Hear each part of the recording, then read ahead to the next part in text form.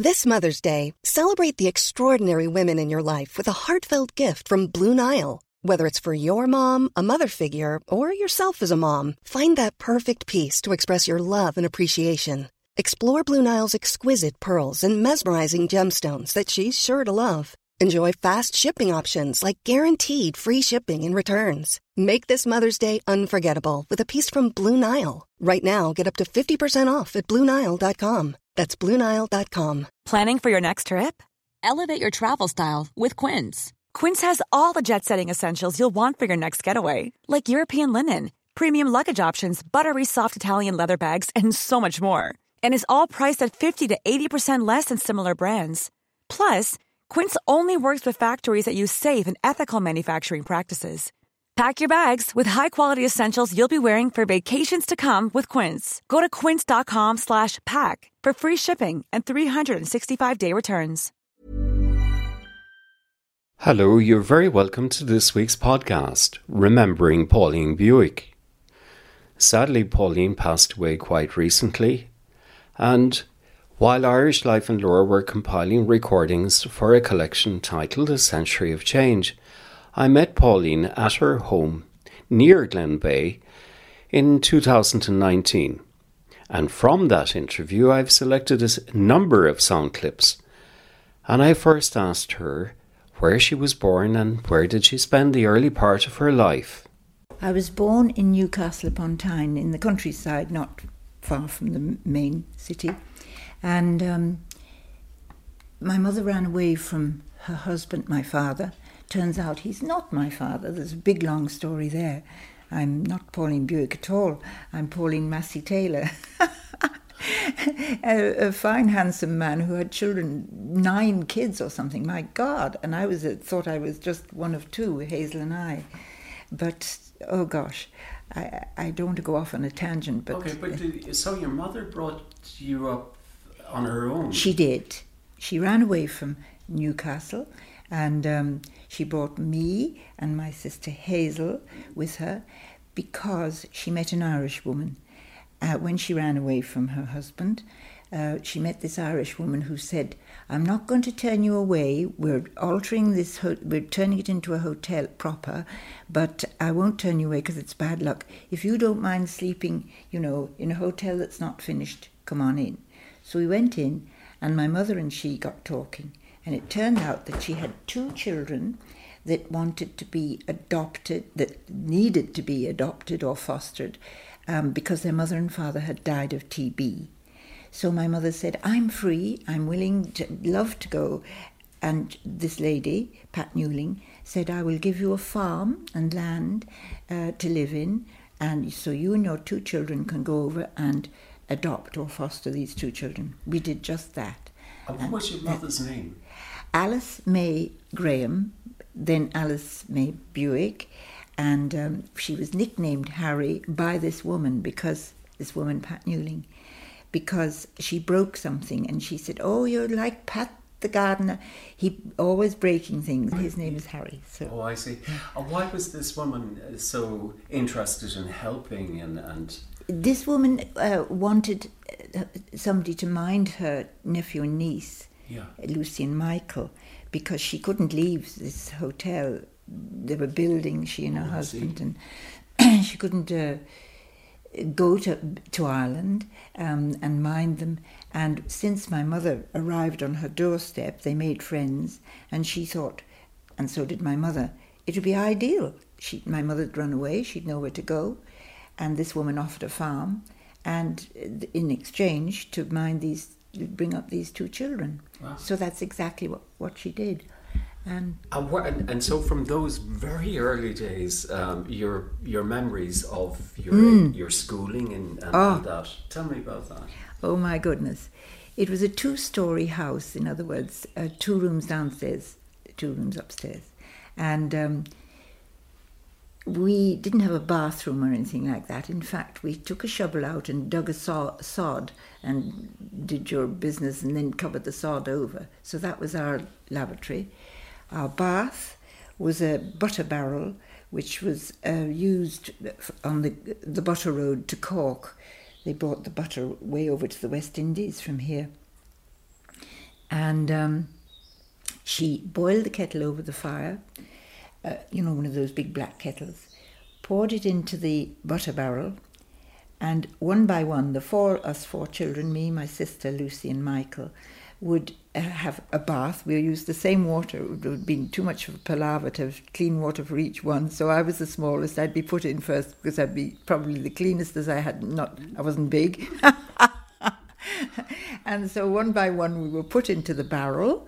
And the greatest fun was, it was like a steam bath when she put the lid on the barrel. And it was pitch black inside and lovely steam. And the barrel was placed near the fire. And we just loved our bath nights. And the first night that Lucy and Michael came to live with us, they were incredibly shy, of course. This woman, this stranger who'd adopted them, and their uncle postman had said, "You be good now to Mrs. Buick, and you be good, won't you?" "We will." They were so timid. And they kind of clung to him for a while, and I was clinging to my mother, thinking of these new people that were coming. And the location where it was, yes. Could you tell me? Yes, we arrived in Kenmare, and we had our lunch in the Lansdowne Hotel. And Pat Newling said, "We'll hire a cab," as they called them in those days, "and we'll take you to the farm, which is in Killala East, which is I think it's about 5 miles outside Kenmare, going west, actually, Killala West." Yeah. And there was this house, 2-story, and it was ours for 6 years. We lived there. But that was a whole line of circumstances, so Pauline, that actually brought you to Ireland. Yes, because my mother's perception of Ireland was that it was just flat. She had no idea about Ireland. And when she came, it was like a love affair. She absolutely adored Ireland, the mountains and everything. Yeah, she couldn't believe, for instance, Killarney, when they arrived off the train to Killarney and got their cab to Kenmare, And then went out. It was her first time. Yes. And was she young, your mother? Yes, she would have been in her 30s, I guess. Yeah. Once we got settled into the house that Pat Newling had given us for looking after the 2 children, she was so capable. We had donkeys, we had cows, we planted a garden. Yes, we did have somebody come from Kenmare to do very heavy work, like digging ridges and whatnot, or maybe getting the cow that she'd bought at the market and bringing it to Killala. So, yes, she was so capable. And I remember her digging and growing plants and going out with brown bread, which she'd bake herself, and 2 huge slices, and filling it absolutely full with all the things that were growing in the garden. She was a very good gardener, loads of, lettuce and whatnot, and our stream had watercress. She's a vegetarian, so she was all into this healthy food. She was way before her time. And yes, and we got on terrifically with the neighbours, Mrs. Healy. Mrs. Healy always wore a shawl, and she had 2 sons, and they would say, they'd chat away, and she said, they're always up the mountain firing farts and shooting shits, she said. So that was the 2 sons. Yeah. And but she would wear a shawl, and she would always make us children, we'd run in to have, cake with her or whatever, and she'd always make us so happy, and lovely neighbour to have. And we'd go over to watch a cow being killed. God, I'll never forget it. Bashing it on the head between the horns and collapsing, and then cutting it open when steam coming up, and what a vision. But we saw life in the raw. Yes, you did. Yeah. And your education then, the local school? Yes, the local school was Dowris, and it was about 5 miles. Again, I'm not very good at distances and times, but this school was on a back road. We walked to it on a back road, and I'd first walk a mile, let's say, to the Downies' house, and I would run down into there, pick up the two Downey girls. We'd all go together. And then the next lot of people from the school, a boy who was he was a bit of a bully, I won't say his name, and he used to, he used to see how long we could jump on furze bushes barefoot, because we were all barefoot. They didn't wear shoes, I didn't wear shoes, and to this day I'd rather be barefoot. And I have very strong soles to my feet as a result of jumping on the furze bushes. But we would jump and jump and jump on furze bushes, and I was very good at it. We'd get to the school, Dowras. We'd pass the church first. And I have no religion, and my mother certainly didn't tell us to have no religion or have religion. It was our choice. But she had no religion, and I suppose I naturally followed.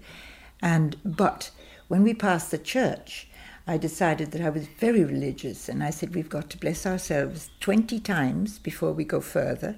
We've got to bow, and we've got to then get down on our knees. I had all these rules for the Downey kids to do outside the church before we could proceed.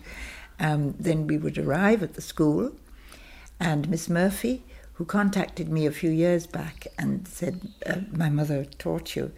And I said to her she was one of the most fortunate teachers that a human being could have. She completely understood that I had dyslexia in those days, and it wasn't understood by people. It wasn't even named that. It was just that I couldn't spell. And this teacher said, well, Pauline, since you when she was teaching a spelling class, well, Pauline, I know you're not good at spelling, but maybe you would draw this class something. So up to the blackboard I was invited, as they were, to write, you know. So the writing was wiped off, and she said, now, Pauline, will you draw us a bird? So I drew a bird, and the whole class was riveted. They really enjoyed it, which gave me huge confidence. I felt so proud of my bird. And the teacher was just marvellous. She said, that's gorgeous now. Now, Mary, will you come up and spell to or from, you know? And I went home showing off like mad about my bird to my mother and everybody. And I said, and I know how to spell to and from. And my mother said, how do you spell from? And I said, T-O. It was extraordinary. So that's how it happened. Yes. That was your introduction to your work, your painting. It very much so, yes. I mean, I did draw before, small little kid drawings, like when we did have our lunch at the Lansdowne Hotel before we came out to Kella, to the house. I was drawing the wedding I'd just seen, and I remember the bride and the groom and the church, and down it went in pencil, and they're all in Cologlan or in Waterford collection that I gave. Oh, you held on to them? Yeah, my mother did. Yeah. And yes, it's strange. I'll just jump right into the future. When I was now, I suppose 60, my mother said, I've gone off art, and it's Fiddling While Rome Burns. And to think, she said, I collected all your work. A complete turnaround. She had told me I was a genius, and there was a complete turnaround. It was very hard to take. Okay. I don't know what happened to her. But yes, I think I'd become a parent figure, and she didn't like parent figures. She didn't like her parents much. And I was a parent of Poppy and Holly. So that wonderful ideal bringing up by a marvellous, open, wonderful woman. People just adored my mother. But childhood for you, though, was it was happy. Very. Such a happy childhood. But even though you had very little. Absolutely very little. I mean, we grew all our food practically, though we would go into Kenmare for, bread or something. No, she made the bread. We'd go into Kenmare for bags of flour and whatnot. And we had, as I say, we had a horse and we had a cart, and we'd bring it back. What would you do then in your spare time? Or did you have, as a young girl? Yeah. Did you play games? Or? Yeah. Well, for instance, when they would be, being the youngest one of the whole bunch, when they would go to the bog to dig the turf, I wouldn't be old enough to stack it or stook it, as they said. I would make little figurines out of the wet turf mold. I moulded them into figures, and I would put little heather lips, the little purple heather lips, stuck into the wet model, and I put in little blue flowers for the eyes, etc., and bog cotton, white bog cotton for the hair. And my mother raved, as always, about everything I did, and we took them home and they dried. They shrank quite a bit, but they lasted hard as nails on the windowsill, these little figures made of bog, made of turf. That was being creative. She was so encouraging to all of us. My sister was a very good artist too. I think that I don't remember Lucy and Michael being artists, but knowing her, I'm sure she encouraged them to draw or paint. Yeah. So your mother would have really been a mentor. Very much. Who steered. Yes. She would bring out what came naturally. She wouldn't try to guide. If it was there, let it happen, would be more or less. She would say, don't bother washing up, you carry on drawing, So she saw it happening and she let it happen, And she also had the attitude that if it was a fine day, that we can't waste it, let's go out and, I see. And Mrs. Murphy, the school mistress. Yes, she was absolutely a wonderful teacher. Yeah. And she said to me, do you want to stay in religious classes? And I said, well, I'll build a shop if that's all right. And she said, yeah, okay, you go out and build a shop while we do religion. So out to the wall I went, and the wood was behind me, and I would collect cones, and they would be, buns or something. Actually, my buns were horse dung. I had a row of balls of horse dung, you see, as buns. And she would come out, the class would rush out to my shop, and she would be the first customer that I would serve. I'd stand behind the wall, and she would say, what have you got? And I said, the buns are a pinnig. And so she would buy the buns and pretend to eat these dried horse dung. And it was fantastic. Wonderful woman. But it's a great way, though, to express yourself and to find that creativity. Oh, my. And even playing those shops and yes. Kind of dolls' houses and all of that. Oh, I tell you, it was magic upbringing. And not having lived I've lived in Dublin, yes, and I do think Dublin people are very, very special, very different to Kerry people, but I think that Kerry people have an amazingly good imagination. When I say good, I mean it's wild imagination. Just the other day, a man came here with a harp that a tree had grown into the shape of. I must show you it. It's absolutely amazing. Yeah. He said to the men, come and help me cut this tree. It's not fallen properly after the lightning hit it. And but as they were cutting the tree, he said, stop, I see a harp in the tree. And when they looked, yes, it had grown into the shape of a huge harp. I see. My goodness. And he had the eye to spot it. He spotted it, and he's brought it here, and it's in my room down there. Oh, I'll see that. I'll show you it. It's just magic altogether. So Kerry people, why I talked about the harp, is that Kerry people, they kind of bring magic with them wherever they go, like bringing this harp and leaving it here for me. And I think I must get somebody to film it or something. It's just unbelievable. And Pauline continues to talk here about the first time that she entered a formal art study class. My mother had this idea that she wanted me to have an education, again, free school. And A.S. Neil, he's written books, Summerhill School, and it's it's progressive schools really, and he believed that you could choose your class. You could go to the teacher that taught, art, or you could go to the teacher that taught mathematics. And it did work. The children, the classes were filled. So, some people were really interested in... One particular man, he was interested in teaching boat building. And I chose him, of all people, because I knew he had plasticine that he gave the bored children. So I had great lumps of plasticine, and I would model what I wanted to do, not boats that he was teaching. I would just model things.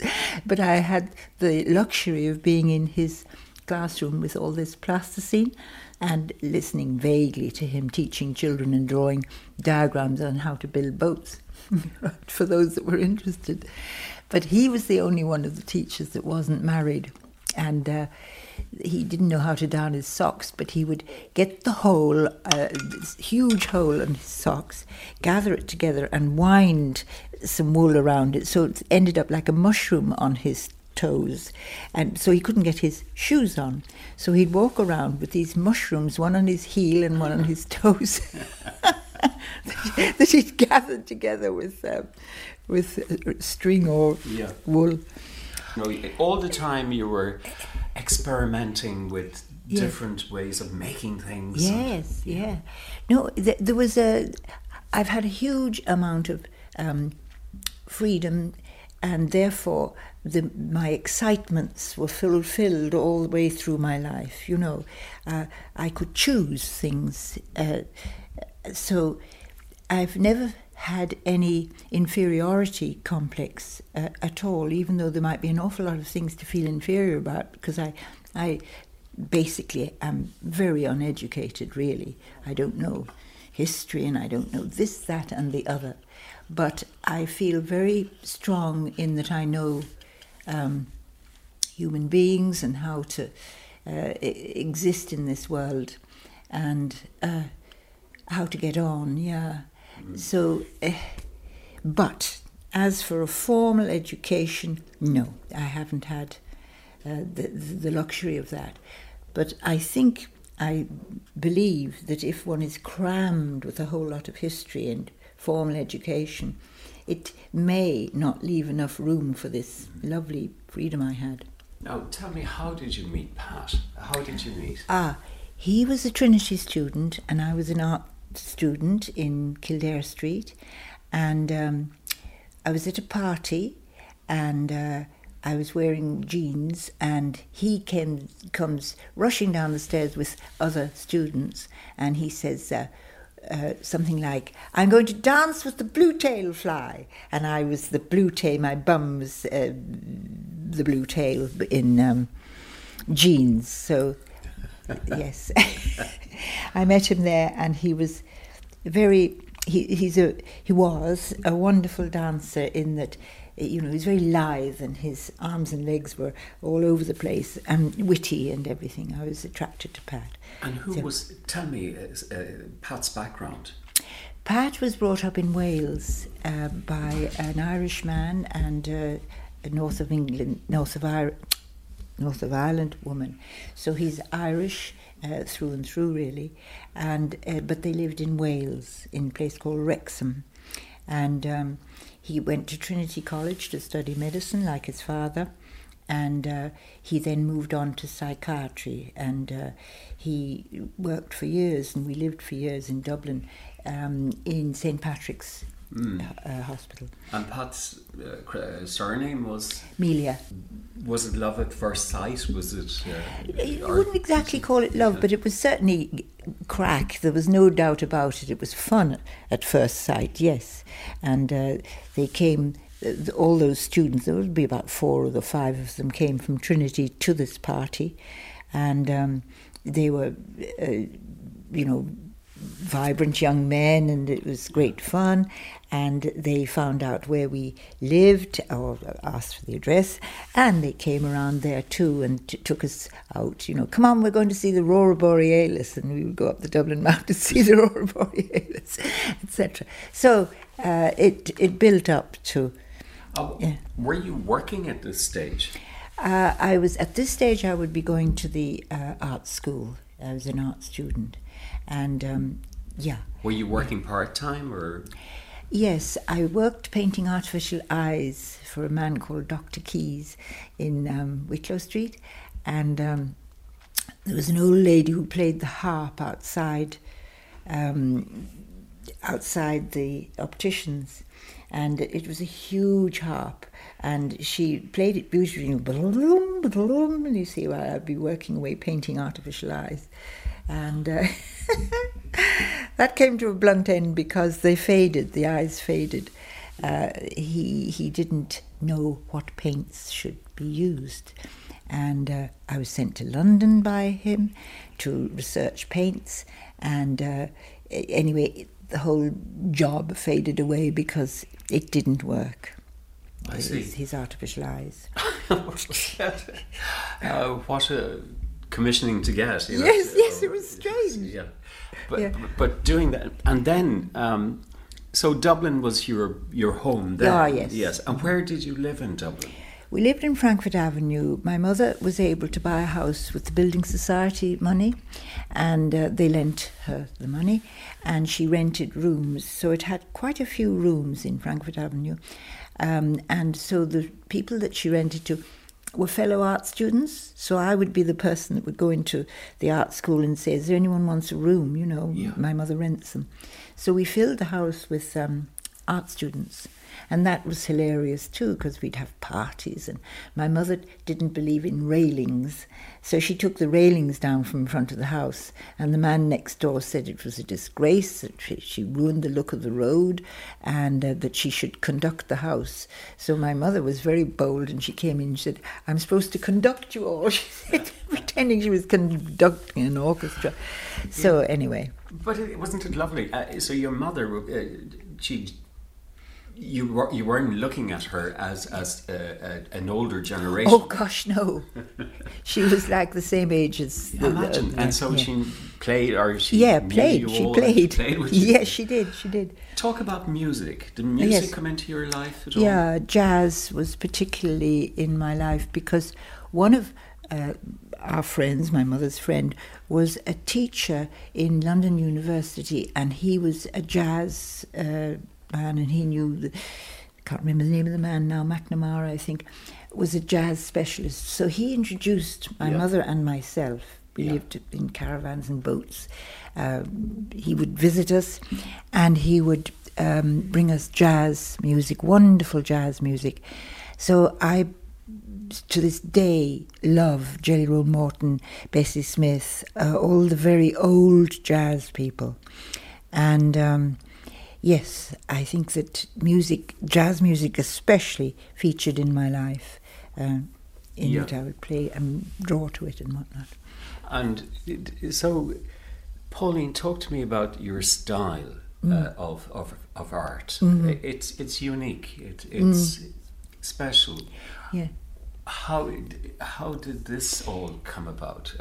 Well, I think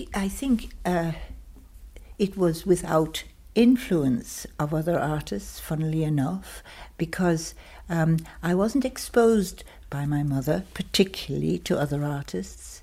In fact, I think, on retrospect, she probably kept other artists away from me, not them themselves, but books and things like that. So what came out was I would be illustrating that if I had a crush on somebody, I would struggle to get the exact look of that person, because I was so interested, you see. I think, now what colour were his eyes, and what this and what that, and I work away. It was completely personal, and all my work was so very personal that I wasn't borrowing from anybody else. I was just working out my own personal life through the work. And I think in a funny kind of way to this day, because right now I'm 84, and I have had a stroke about 5 years ago, and it's left an area in my brain which is like a sort of a big dark bowl, and in this dark bowl is a mystery. And when I sit down in front of my piece of paper or my canvas or whatever, or big spaces as well. Out comes something that I have haven't pre-thought, but it's coming out of this bowl, and what comes out is very interesting. I let it come. I just let whatever comes out, and my hand just is sort of driven. And we were talking earlier about spirits and all the rest of it. I don't have any belief in, put it this way, I don't have any knowledge, or I don't know whether there's anything guiding us at all. But it's as if my hand is being guided by an unknown force out of this dark bowl, and out comes, interestingly enough, this is hard to explain, but I did a man, woman and child, and I realised when I'd finished it was all to do with finding my father, you see. So it wasn't conscious at all. And so that's going into the family collection because it's so major in that it represents my real father. So what inspires you? When you look at a blank canvas, yes. it as you say, it comes out. It just comes out. The blank canvas, that bit of paper over there behind the etching, that is waiting for me to just pour something out onto it. I have no idea. And if I make a plan, quite often I have to make a plan because it might be a commission, people ask me to do, a painting of the Valentia Lighthouse, for instance. I have to work, that's a different type of work. I have to become very conscious of what I'm doing because it has to look like Valentia Lighthouse. But with that, the blank page, I don't pre-think, because if I did pre-think, I'd have drawn it already in my head. So I just wait till I have it in front of me, and the piece of crayon or chalk or whatever it is I start with, then it starts. Not a pre-thought. I know. It's wonderful. When can you recall the very first commissioning that you got as soon as you I can, qualified? Yeah. Yes, I was in art school, and my good friend was a girl called Barry Laverty, Maura Laverty, the writer's daughter. We were the best of friends, and her mother, she said to me, "What are you drawing, Pauline?" I said, "I'm drawing Barry." That was my friend's name. She was sewing, and she said, "Oh, it's lovely what you're doing. When you're finished, will you let me buy it from you?" So for £5, she bought the picture of Barry at her sewing machine. I went out and I bought a pair of boots with the £5. And from then on, for years and years, I bought something with the money that went towards my art, not boots. But for instance, I'd buy some good paper or a wonderful piece of canvas or something with the £5 Maura Laverty would give me, but it would be maybe somebody else.